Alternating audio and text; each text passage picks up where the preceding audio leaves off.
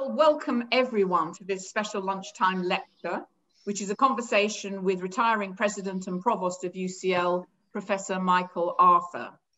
I'm Hazel Genn, Vice Provost International and Advancement and a former Dean of Laws. I've been at UCL since 1994 and have had the pleasure of serving under no less than 4 different provosts. I want to thank everyone for being here today. It's wonderful that so many people have tuned in to join the proceedings. I'm not sure exactly how many, but we're definitely in the hundreds.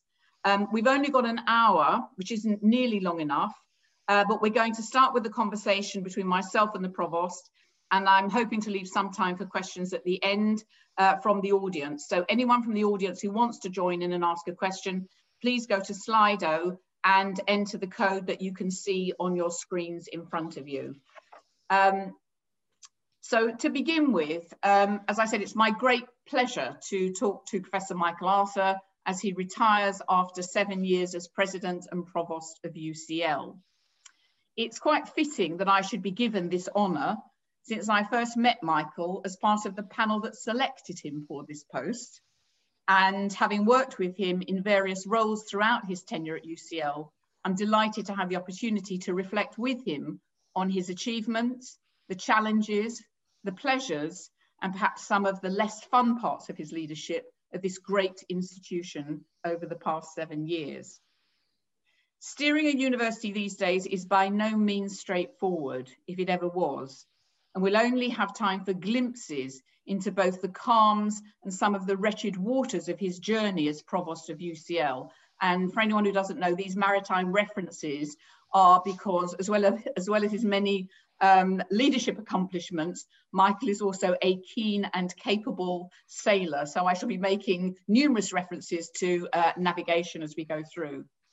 Anyway, despite the time constraints this afternoon, I know that we're all looking forward to hearing Michael's frank reflection on his term as Provost. Michael's disciplinary background is medicine. He's a liver specialist who practiced and researched at the University of Southampton. The first clinical academic to be appointed President and Provost of UCL, Michael took up the post in 2013 after a very successful 9 years as Vice Chancellor at the University of Leeds. Over the past 7 years, under Michael's leadership, UCL has consolidated its position as a world-leading university. We've excelled in research and impact on public policy. We've enhanced the quality of the education that we provide for students. And we've taken seriously the challenge of improving equity and inclusion. The estate has significantly upgraded and expanded eastwards, and our finances are more secure. With Michael's active backing and engagement, we've just completed a philanthropic campaign that has supported outstanding research, provided valuable scholarships for students, and enabled a range of activities that wouldn't otherwise have been possible. This lunchtime conversation is an opportunity for Michael to take a moment to reflect on his tenure, to share with us his approach to leadership, some of the achievements he's most proud of, as well as his insights into some of the internal and external challenges that he's faced during his tenure and how he has weathered those particular storms. But before we get into the conversation, we've put together a short video highlights of Michael's tenure. It's only about a minute long, and Michael commented that that's simply not long enough to deal with the 7 years. But anyway, we're going to make an attempt. We're going to have a go. So as we go through, I hope that Michael will be able to tell us what some of the highlights are. So if you'd like to go ahead and play the video, please do enjoy watching, everyone. So I don't know if you can all hear me, but this is slightly embarrassing because I may not recognize the events. But first of all, turning up and you know, the first picture of the portico, what else could we put up there? And this is obviously the Student Centre. This is me meeting the mayor around UCL East. This is a big hole in the ground that Anthony Smith was largely responsible for, but he filled it in with a very, very nice student centre. You know, I've always wanted to sit in the Big Digger. The laws faculty just before that, in the labs, etc. Oh my goodness, this is that last one was in San Francisco of places. And here's some of the improvements to the estate. And a huge donation from Kathy Lee in Hong Kong. That was West Ham Football Club. We should have been showing Tottenham Hotspur, but it is, of course, the site of UCL East. And here I am with Victor Chu, who eventually became our new president and chair of council.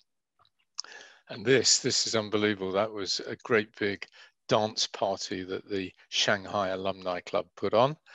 And I've got no memory of what that one was, but we were obviously finishing off a building or something. So I couldn't commentate very accurately because they all went too fast, but it was a wonderful collage. That was a good test. I think you passed about 90% of that test. You can look at them later and see which ones you missed out, but you got pretty much 90% of them. So those are just a very few of the highlights, and it shows the range of things that you've done, the range of places that you've been to and on your various trips. It shows some of the changes that you've made to the estate and various things in the institution. We'll talk about some of those. So let's start at the beginning. You came to UCL in 2013 after, as I said, a very successful term at Leeds. Now, UCL is a very different sort of institution from Leeds. And I'd like to ask you, what were your initial ambitions when you came to UCL? And how would you characterize your approach to achieving those ambitions? Yeah, great questions. So, the very obvious one to start on is, UCL was doing incredibly well. It got itself into the top echelon of global universities, somewhere ranking, in the top 20, maybe even in the top 10 when I arrived. And one of my big ambitions has been to make sure that we stay there, and therefore, put everything that's academically important behind that, and make sure that we're fit for purpose for that eventual destination. So that's an obvious one, and that relates, of course, to the research prowess. But I could spot two other things that I thought needed attention and became part of the ambition. One was, my personal view was that the student experience and student education was taking too much of a back seat in comparison with the research. And I was absolutely determined that we had to turn that around. I do remember one funny moment, Hazel, when I was saying that we had to improve the national student survey scores, and an academic in the audience basically said, well, actually, we don't believe very much in the national student survey in this institution. To which my retort was, that's interesting because I used to chair it. So you are going to take it more seriously now. So that was good. And then the other obvious thing that needed sorting out, and you could spot this from Leeds very easily, just looking at equality, diversity, and inclusion. And you'll remember this, Hazel. The senior team at the time when I interviewed, I think, had only 2 women on it out of 17, and you were one of them. Maybe it became 3 as I joined. So it was you and Mary Collins and then Mary Fulbrook. And I just thought that we absolutely had to sort that out. So what's my style in all of these issues? Well, I think everyone knows that I like things to be out on the table, no matter how difficult they are. Equality, diversity, inclusion, I think it's really, really important that we acknowledge that we had a big problem, and that we had to do something about it. And it wasn't easy to say all of that stuff. I even remember using the words institutionally racist. But the fact that we were prepared to get things out on the table, and then agree that they needed to be sorted out, I think has been fundamentally important.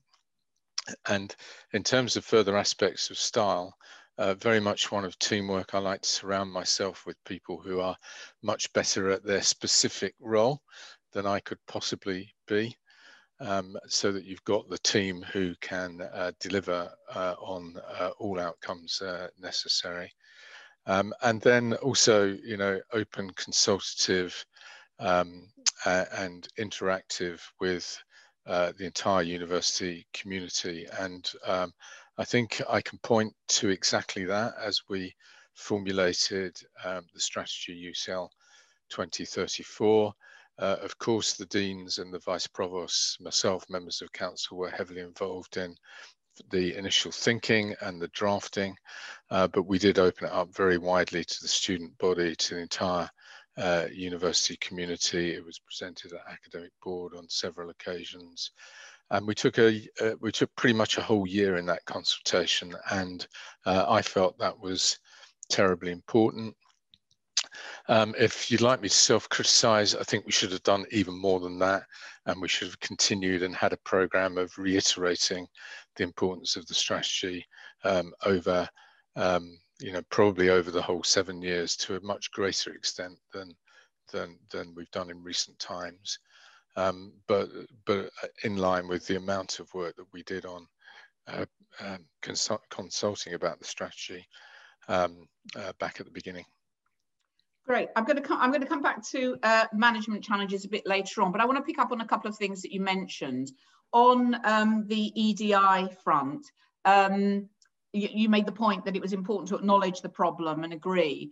And I know that you've made strides in increasing diversity in our leadership, and we've also launched the Let's Talk About Race and Racism. Do you want to say something about that? Well, just to underscore its absolute importance to an institution that aspires to be a global leader. And it's fundamentally important. Everybody should be given the opportunity to do their best work and to excel, irrespective of their race, their gender, their sexual orientation, and whether or not they're disabled. So let's create that opportunity for all, and we will reap the benefits, is absolutely what I believe. And my style a little bit around equality and diversity and inclusion issues has been to get people past the data. So what lots of people do is spend a lot of time, you know, looking at data, identifying the problem, and to my mind, the problem's obvious. And yes, of course, we need a bit of data behind it, but let's not get besotted by the data. Let's actually make up our mind that we've got a problem, make up our mind about what we're going to do about it, be bold in bringing forward potential solutions, be prepared to make mistakes, but for goodness sake, get something done and try and make a difference. And I suppose the two most recent things I've been dealing with that are in that vein are the denaming of the Gordon and the Pearson laboratories after the eugenics inquiry. I suppose even setting the eugenics inquiry up in the first place wasn't an easy issue. And then the most recent thing, Hazel, which you've helped with, is the apology, which we're about to publish about our history of eugenics, and, you know, action, action, and action. Let's add in the Sarah Parker Redmond Centre as well. So we have done things whilst other people have talked about them. But it's still a work in progress.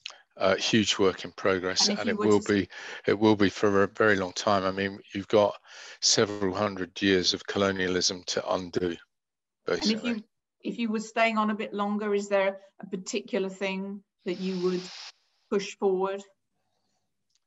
Well, I think I'm heavily influenced by recent events like Black Lives Matter. So I think we need to push a lot more and do positive things for our Black students and for our Black members of staff. And that's not to say that other aspects of minority ethnic background are unimportant. It is to recognise that there's a specific and detailed and complex issue surrounding our Black students and staff. Okay.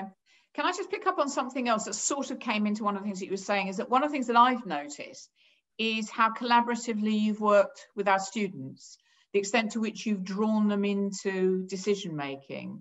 And that is very much to do with you, down to you. Do you want to say a little bit about that and how you found that, how you've managed that, and how you feel that's contributed?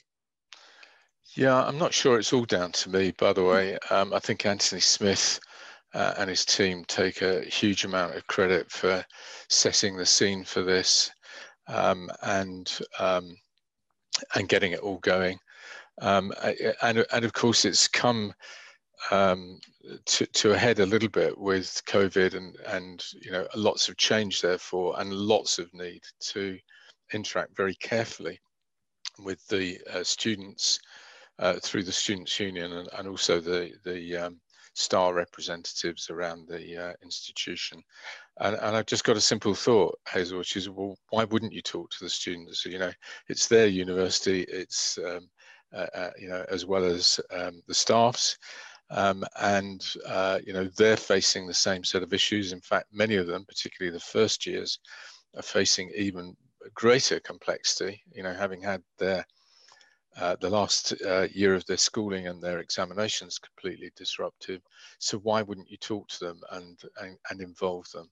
Mm-hmm. And I hope we learn the lesson of COVID, bringing the students right into the decision making, giving them responsibility. They've accepted it and they have truly excelled.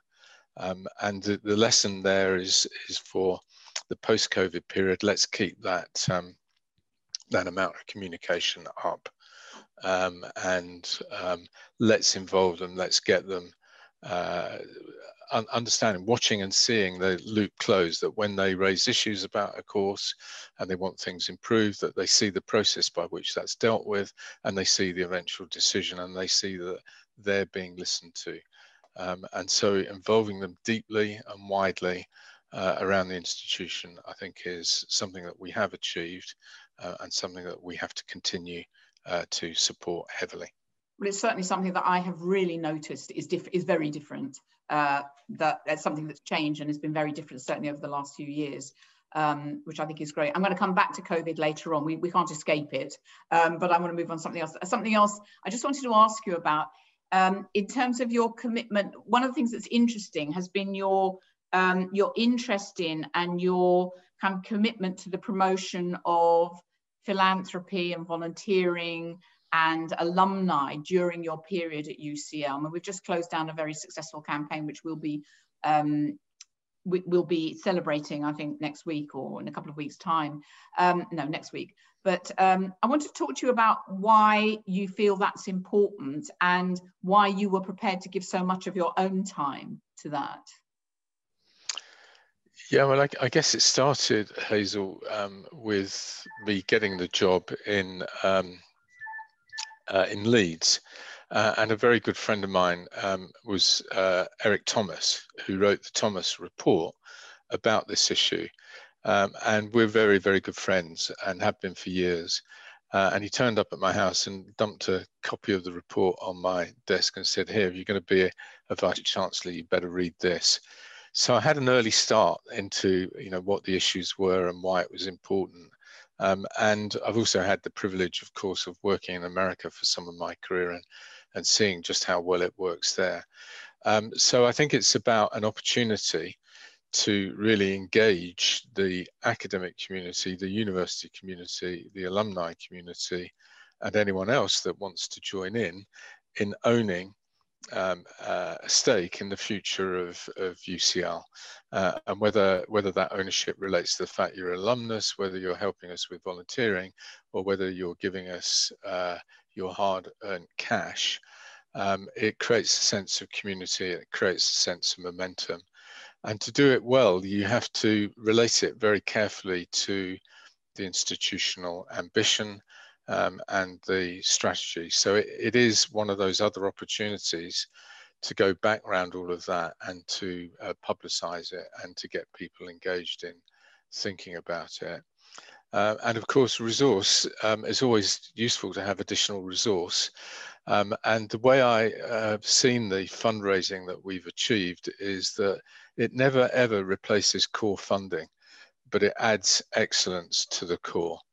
And so throughout all that work, you're constantly adding bits of excellence to the institution, whether that's you know, a scholarship program, whether it's a research project or whether it's a capital contribution, you're adding to the pace at which you can move forward in academic terms. So it's really, really important to get that right. I felt it should be represented at the top level, so a vice provost, and of course we had the privilege and honour of having Laurie Houlihan come into that role, and she did a spectacular job, and the two of us worked really closely together on it. The other thing I would say is it's fun, you know, when you are meeting potential donors, they're usually very successful people. Most of them are very, very interesting. And it was fun to understand what it was they wanted to achieve with their philanthropy. So there's kind of an intellectual element to it. You need to be fairly fast on your feet, and you need to gently, slowly but surely nudge people in the direction of seeing what you can see about UCL and how they can contribute to it. So the most enjoyable part of my job, if I'm honest, I thought it was just wonderful. And, you know, we've obviously achieved well. But the key thing I think about that achievement is sets things up for the future. Yeah. This will be the norm for a very long time to come now in British higher education. And UCL is right at the forefront of it, just behind those two ancient places called Oxford and Cambridge. Yeah, I think we actually have become a beacon. The other thing that it's trained you to do is to give speeches when very jet lagged. All that traveling around, getting off a plane and giving. I've seen you do it. It's quite a skill. But I know we're not supposed to talk about COVID yet, but one of the biggest differences for me is that I've had 9 months solid now without being exhausted, without having to catch up with days of work because I've been away, and without jet lag. So it's been quite a noticeable difference. Sad but true. Okay, well, since we've been talking about money and we've been talking about great successes, let's move on to some things that maybe have been a little bit more challenging, because I think there have been plenty of challenges and some bumps in the road along the way over the last 7 years, both internal and external challenges. So, for example, finances. I know that when you first came to UCL, you were determined to get us onto a kind of firmer financial footing. And I think that stood us in very good stead during the current crisis. But I also know, as an ex-dean, this involves some tough decisions. And do you want to say something about your approach to that? Because I know there were there have been some difficult times on that. Yeah, sure. Hard decisions. I mean, to be accurate historically, I think UCL had already decided that it needed to sort its finances out long before I came. And the council of the university and the finance committee felt that you know, a good yardstick for being financially healthy was to be able to make, let's call it a surplus for the moment, but really it's an investment margin. So to make around about 5.5% per year to keep your cash in a good place, and therefore your ability to do things and to pay people's salaries at the end of the month. So keep the cash in a good place. Also have a little bit of money in reserve for a rainy day, which did eventually appear, didn't it, in the form of COVID. But also at the same time have money to invest in the infrastructure that's necessary to be world leading. And I don't just mean the buildings, I mean the buildings, the IT infrastructure, but also the academic initiatives that the community were desperately keen to develop when I arrived. I mean, I was literally inundated with people with ideas and space needs in the first few weeks that I was here. Now, as it turned out in my application, I don't know if you remember this, Hazel, but I outlined the bottom line finances for the University of Leeds for each year that I'd been there in some detail.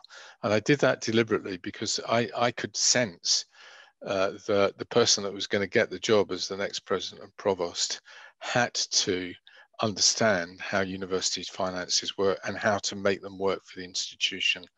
So I made quite a play on my financial achievements in Leeds in my application. And then when I arrived, of course, everyone kind of knew that. And so it was relatively easy to get going on it. It's not popular because people want to spend that money in year, and they want to spend it themselves in their part of the university. The thing about the surplus is it comes back central and it's permissive for the centre of the university to make bigger and highly strategic developments. And that's precisely what we've done. We took some flack for it. There have been some difficult moments, but I think everyone kind of gets it now that they've seen the fruits of getting it right in terms of the buildings.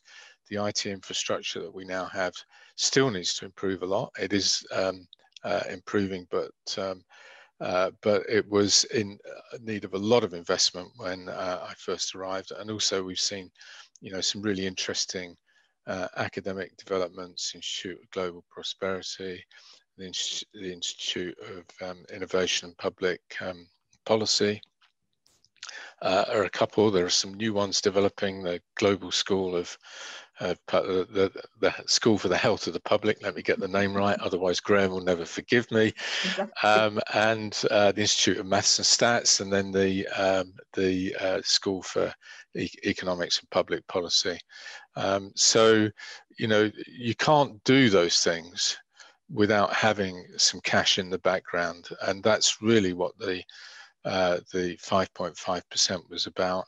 And we got there. It was painful. I remember some interesting moments with deans. I do remember threatening to cancel Christmas on at least one occasion because I couldn't get the deans to agree the budget.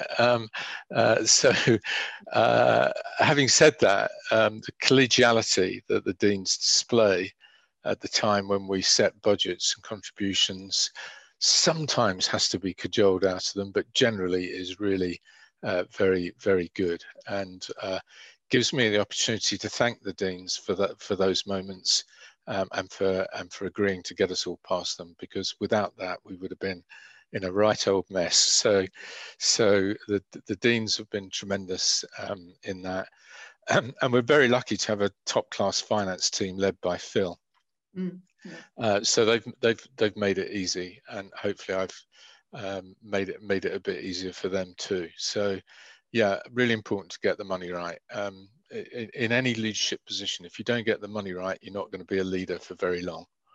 Well, I certainly think in the current crisis, we went into this. We are going to come back to COVID, but I think we went into the storm in a better position than some other institutions, and I think that has indeed stood us in good stead. While we're on challenges, you mentioned earlier that you've got a kind of very inclusive management style, but there have been criticisms that UCL, actually in common with many other universities, has become too managerial. How would you respond to that? How have you responded, and how would you respond to that? Yeah, so I think I was asked this question even before I started the job. And what I said at the time is, if you can show me an institution that's as successful as UCL, where there is no managerialism or no management even, I'll happily go and learn the lessons.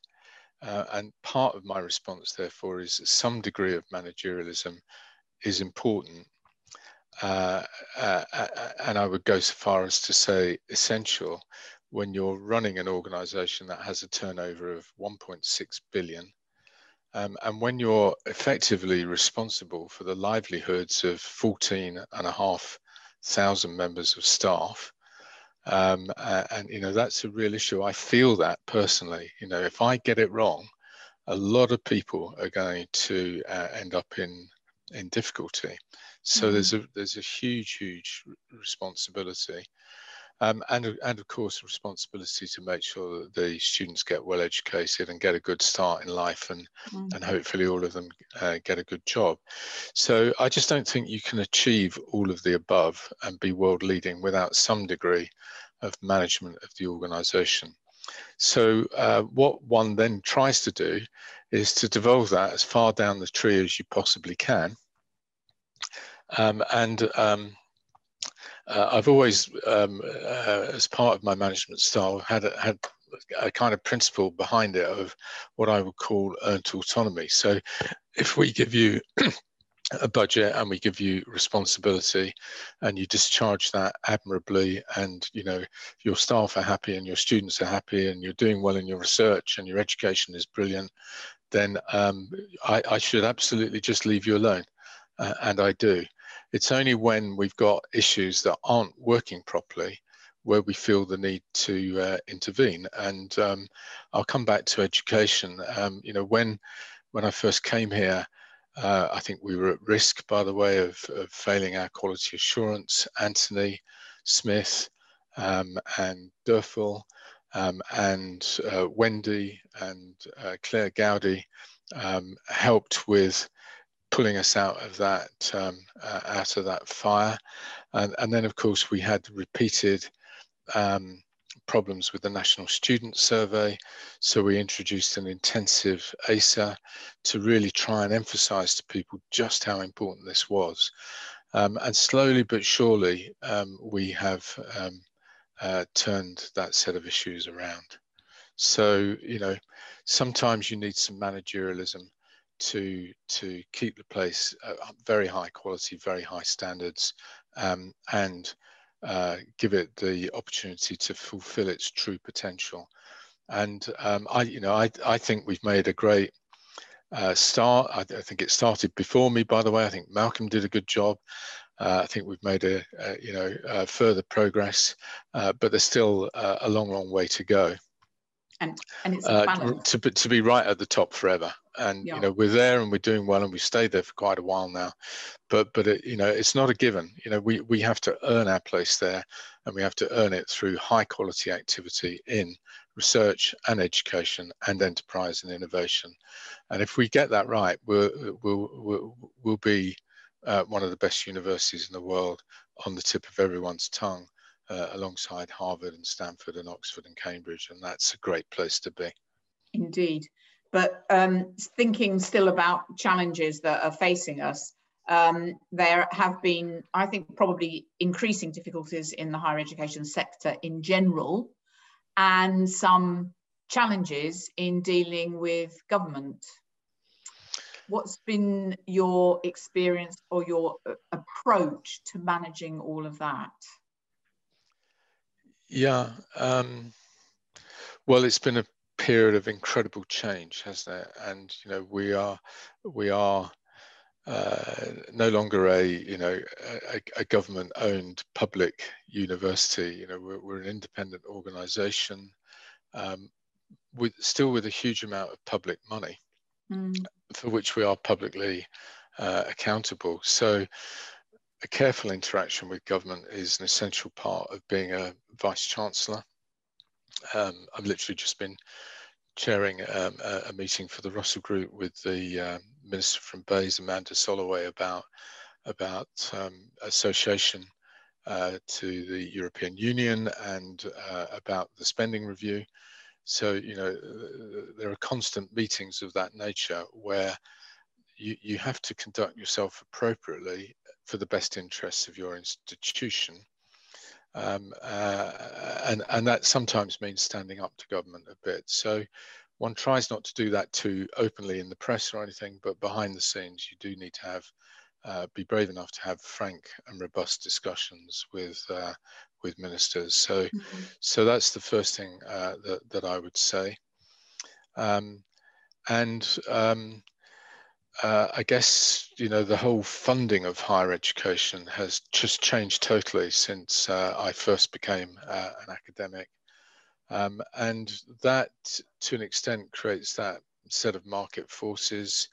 There are many of us that wish that it wasn't like that, but it was quite literally the only way to keep the sector alive when fees were first introduced by Tony Blair, if you remember, back in '97, and then of course serially increased, and that is the lifeblood of the sector. You know, without that student fee income, UCL wouldn't exist. You know, I don't know if most academics have thought about this, but something like 60% of your pay packet relates to teaching the students and the tuition fee income, whether it's home or EU or international. So, you know, those are just facts. We have to live within that regime. One can try and improve it, bend it for the positive, you know, try and keep the students to the forefront of that, support them in their attempts to increase the threshold before they pay back, et cetera, to get it all to work. So it's been a complex, very difficult period. We're not out of the woods, are we, on the funding of higher education? You know, the £9,250 is not being inflated each year. However, our bills are being inflated, and you know, obviously we've got the pensions background as well, another set of difficulties to sort out. So a very, very elaborate, complex system, but one that, you know, is unbelievably successful internationally, and we mustn't forget that. No, but to add to that, which you didn't mention, was the Brexit factor. Yeah, oh, gosh. among the many things that you've been facing in recent times, Brexit, is that, well, how much of an issue is that? It's been huge. It's been absolutely massive, and of course, you know, I've been president and provost for 7.5 years now, coming up, and for 4.5 of them, I've been dealing with Brexit and its consequences. So I think our response when it first all happened, which was to reassure all of our European students and staff. I remember making a video. I remember two things about the video. One was that it went down extremely well. It was probably the smartest thing I've ever done, was to make that video very quickly and get it out there to our European students and staff. And the second thing I remember about it was the one that went out was take two. Take one was perfect, and just at the last second, someone wheeled a great big bin full of rubbish past the microphone and wrecked the whole thing. However, we managed to get it out in take two, and it went down well. And we've tried to stay in that vein ever since, making sure we're looking after the interests of students and staff, and then interacting with government about how best to see a future for universities in a different Europe. And that work is still ongoing. In fact, I was on the phone last night on exactly that reason, because it is with our negotiating team today that there's some new suggestions about how we might still associate to Horizon Europe. So I'm ever hopeful, and it was also the topic of discussion with the minister just now. So, you know, 4.5 years in, it's still going. I think, you know, I didn't think there could ever be anything worse than Brexit, and then COVID came along. So so COVID has, of course, occupied us even more than Brexit. This is a perfect segue into my final question before I open it up for discussion. But I do want to say something about this, because I think this has been really important. We can't leave it out. It has been an unbelievably challenging time. It's been an extraordinary time. People probably don't know that sort of throughout, I don't know, bits of March, April, May, you and your senior leadership team are meeting, I mean, quite often 7 days a week at 8 a.m. in the morning. This was just all consuming, and it has presented extraordinary challenges, questions for which there are no clear answers. And UCL took a somewhat different approach to some other institutions. And I would want to say that I think that it has probably left us in a better place with both staff and students. You know, we can never say it's all done and it's perfect, but in a better place than some other institutions have found themselves in. And I just want to give you an opportunity to talk us through your guiding principles for navigating us through that storm. Note the maritime reference again there. But I do believe that, of course, there were joint decisions, there were leadership decisions, but I think I said this to you once, that it was kind of values and principles that you expressed that helped to guide the decision making. And do you want to just say something about how you approach that? Because none of us knew the answer. None of us knew what was the right thing to do. We couldn't know.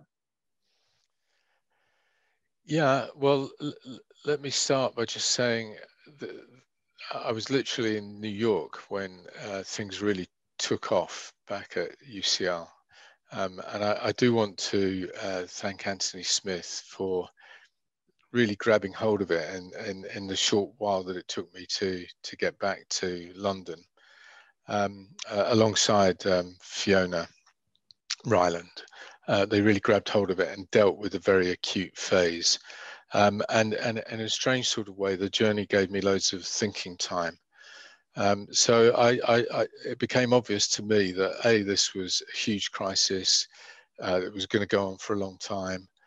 Certainly the whole of the rest of that academic year and into the next, which is where we are now. And, you know, I think we all feel, even with the vaccine, we'll still be dealing with this through into the beginning of the next academic year, at least. So to have some guiding principles was fundamentally important. And I think the early actions that Anthony and Fiona took were a good sign. And that's kind of where we started. So what have they done? Well, they went for safety first. And I think basically closed the campus down before the government was even thinking about doing the same with the country, and that got everyone's attention, and it absolutely made people feel good that their safety was being considered in some detail. So safety first was a very, very key principle. And then we weren't quite sure what to call the next one, so we just called it something simple. I think we said humanity. By which I mean caring for the outcomes for our staff and students, and doing everything that we could to look after them and their needs as best we could, and you know, and in extremely difficult circumstances. And there were all sorts of groups of individuals that really ran into difficulty pretty immediately. PhD students who could no longer, for example, work in a bar because the whole of the retail industry and the food outlet industry was being shut down. So there were no casual jobs for people. So hardship was there, and it was immediate. So humanity at every turn. And then the final one really was students and student experience. That whatever we did, we had to get focused on our students, their needs, their education, and put them first. Put research to one side if necessary, put other personal issues to one side, is what many people had to do in order to create something that worked for the students. For their exams was the first big problem, and then for their education in the start of this academic year. So those principles were great. Huge team effort from every member of staff in the institution, and professional services staff as well as academic staff. But the academic staff, of course, had to learn a lot, they had to change a lot, they had to update a lot, they had to work really hard. They're having to double teach on some occasions, sometimes more than that. And the collegiality and the willingness to put the shoulders to the wheel has just been phenomenal. And it's all of those things that have got us to the point that we're not quite out of the woods, but we're certainly in the first significant clearing. And that wasn't a sailing analogy. So you know, we've got there. We're in week 8 of term. You know, we've got good finances. We've got good student recruitment. In fact, we've over-recruited in some areas. It's not perfect. We haven't got the sort of face-to-face stuff as perfect as we would like, the education, but we've done incredibly well. And the proudest moment of my life, maybe alongside one other at Leeds, which was a similar issue, was the letter that the students wrote to me and to the academic community, thanking us for the work that had been done, for the quality of the materials that have been put together for their online lessons, and for their understanding that all of that had been done at great personal cost to all of the individuals involved. And it literally, that letter brought a tear to my eye. And I've been ruthless with the letter ever since, by the way. Just about anyone that's had a copy of that letter, particularly those in the Office for Students and the DFE. So everyone that reads that letter just can't believe that we've been able to create that feeling amongst the student body, and I'm so proud of that, and so proud of everyone that's contributed to it. So huge thank you.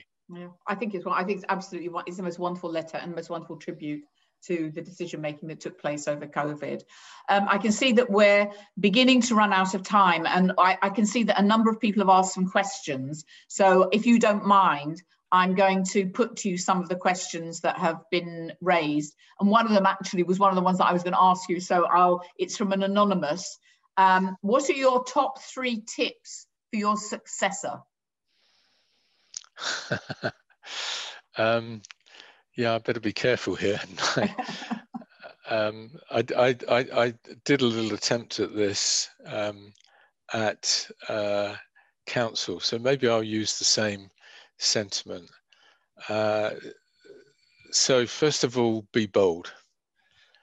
You're going to be steering a fantastic organization that will achieve. So believe in it and go for it and be bold. So that would be top tip number 1. Top tip number 2 is borrow more. And you might think that that's a bit weird when I've just been talking about how we have to be financially very careful, etc., etc.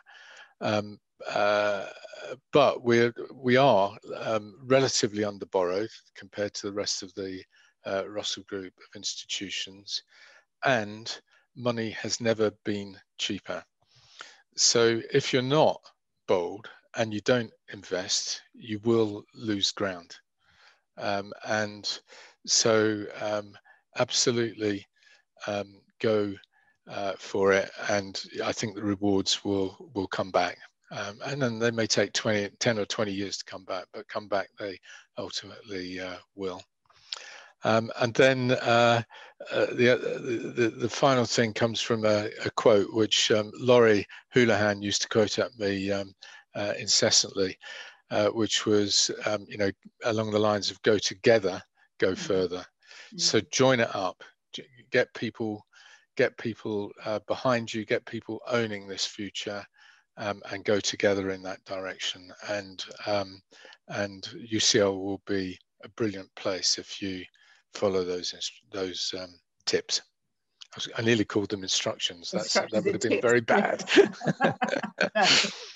So there's another question here. With the benefit of hindsight, is there anything you wish you'd known when you started at UCL in 2013?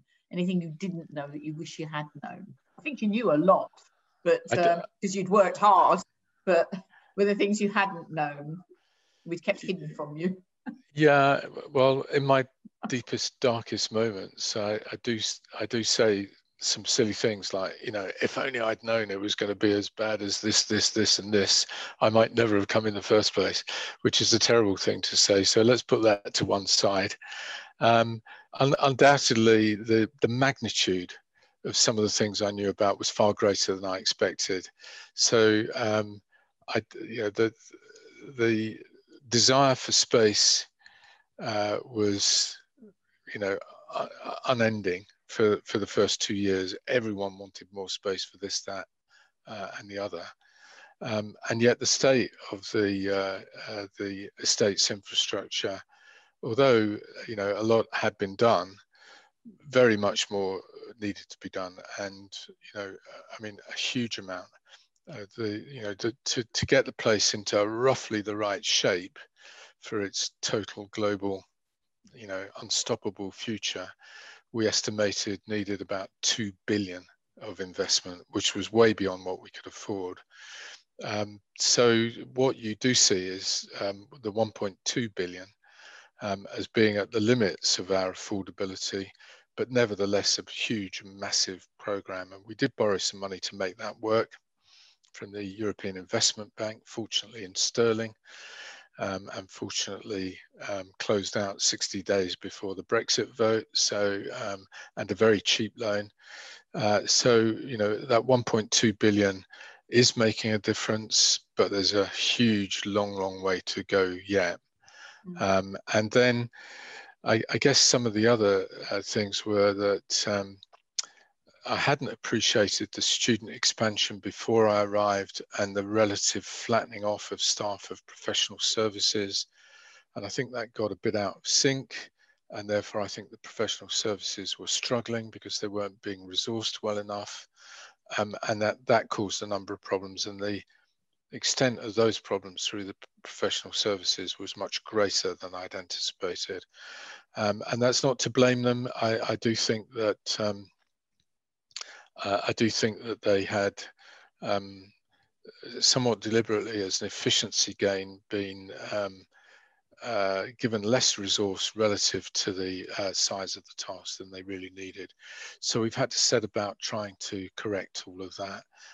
And it's taken, well, we haven't finished that job. I mean, we've got some great new people who've come into the services, and we're making progress, but there's still a long way to go. Good. I've got another question here, which is, this may be the last question, but it's quite a good one. If you could, what one thing would you change about UCL that you can't or haven't been able to do during your time? Oh, I need about an hour's notice of a question like that. Yeah. One thing. Maybe you can say two. You can say two things if you want to. I'll let you. You stumped me. You stumped me, and I shouldn't be stumped for such an obvious question. There's some things I'd like to see. I'd really like to see better communication through the organisation, and that's not to say that this is down to comms, because I just think they've done a brilliant job, and they've done a spectacularly brilliant job throughout the whole of the COVID crisis. So much so people outside the organisation comment to me. But the sort of natural layers of communication that any big organisation has to deal with, and how you get the key messages to permeate through those layers, and just as importantly, permeate back up. So so that a professor in a department, in a faculty, can say something, and if it's important enough, it will come all the way back up to me. If we could get that interpersonal communication and the listening that's necessary in both directions right, that would be a big hit. That would be a big gain. And if I could wave a magic wand and change that overnight, I'd be delighted. And then my second one, yeah, because I'm on a roll now, I could probably think of about 10. The second one is, let's all remind ourselves that we're a single institution and university community. And when the place is under pressure, you do see the academic professional services divide open up. And I've fought all my life to make sure that that gap stays closed in anything that I'm working in, because we're all here for the same reason. We all believe in the future of those students and the benefit of our research to the world. And we're all working together to that end, and that's just as important to the people that work in our professional services as it is to the academic community. So my second magic wand moment would be that divide is just healed and we just get on with life, doing great stuff. And I think actually we do work very well. We do work well together, and I think that we've achieved a lot on that front. But that's a good point on which to nearly end. I think we are coming to the end, and I'm going to ask you one more question, and then I'm going to tie up. So, knowing what you know now, what would you say are the most important qualities that you think a provost needs to lead an institution like UCL? 1, 2, and 3: humility, humility, humility. You're not going to be successful unless you can interact with people, listen to them, support them, and be pleased and derive your own personal pleasure from all of that. And, you know, don't try to be Mr. Big. So humility, I think, is a fundamentally important characteristic in any leader. And something which I think you have demonstrated throughout your 7 years. So I heard someone describe 3 qualities that sum you up, and I couldn't remember who said it, and it wasn't me, but somebody said this, and I think that these are absolutely correct. They said that the qualities that sum you up are resilience, integrity, and authenticity. And having worked with you for 7 years, I think that that characterization is absolutely correct, 100%. The only thing that I would add to that is also good fun. You're actually very good fun too. It's been a privilege to work with you. And on behalf of all of UCL, I want to thank you for your service, your dedication to the institution, and for guiding us through some very difficult times to leave us in a strong position for the next phase in UCL's history. And we've heard a little bit about some of how you've navigated some of those difficult times. We wish you well in your retirement, success in whatever roles you next take on, and many happy hours sailing with Liz Arthur, your wife, and spending time with your family and your new grandchild. And of course, another thing that people may not know, supporting Spurs. You're going to have much more time to do that these days. It's been a pleasure to work with you, Michael. And again, to thank you for everything that you've done for UCL. And if it were possible, and I'm not sure, I don't know whether it is, I would like to get everybody to join me in thanking Michael Arthur for all that he's done for UCL over those 7 years, and to wish you well for the future. So this is my clap on behalf of the apparently 131 viewers that are watching. Thank you so much, Michael. I don't know if there's something else that you want to say.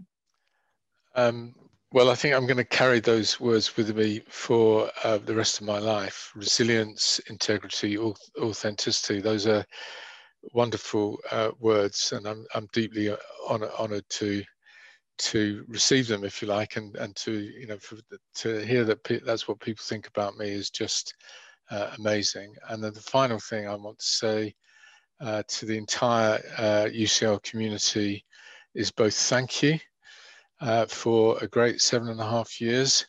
I've really enjoyed every second of it, even the difficult stuff. And absolutely good luck to all of you. It is a great institution. I am desperately keen to stay involved in it.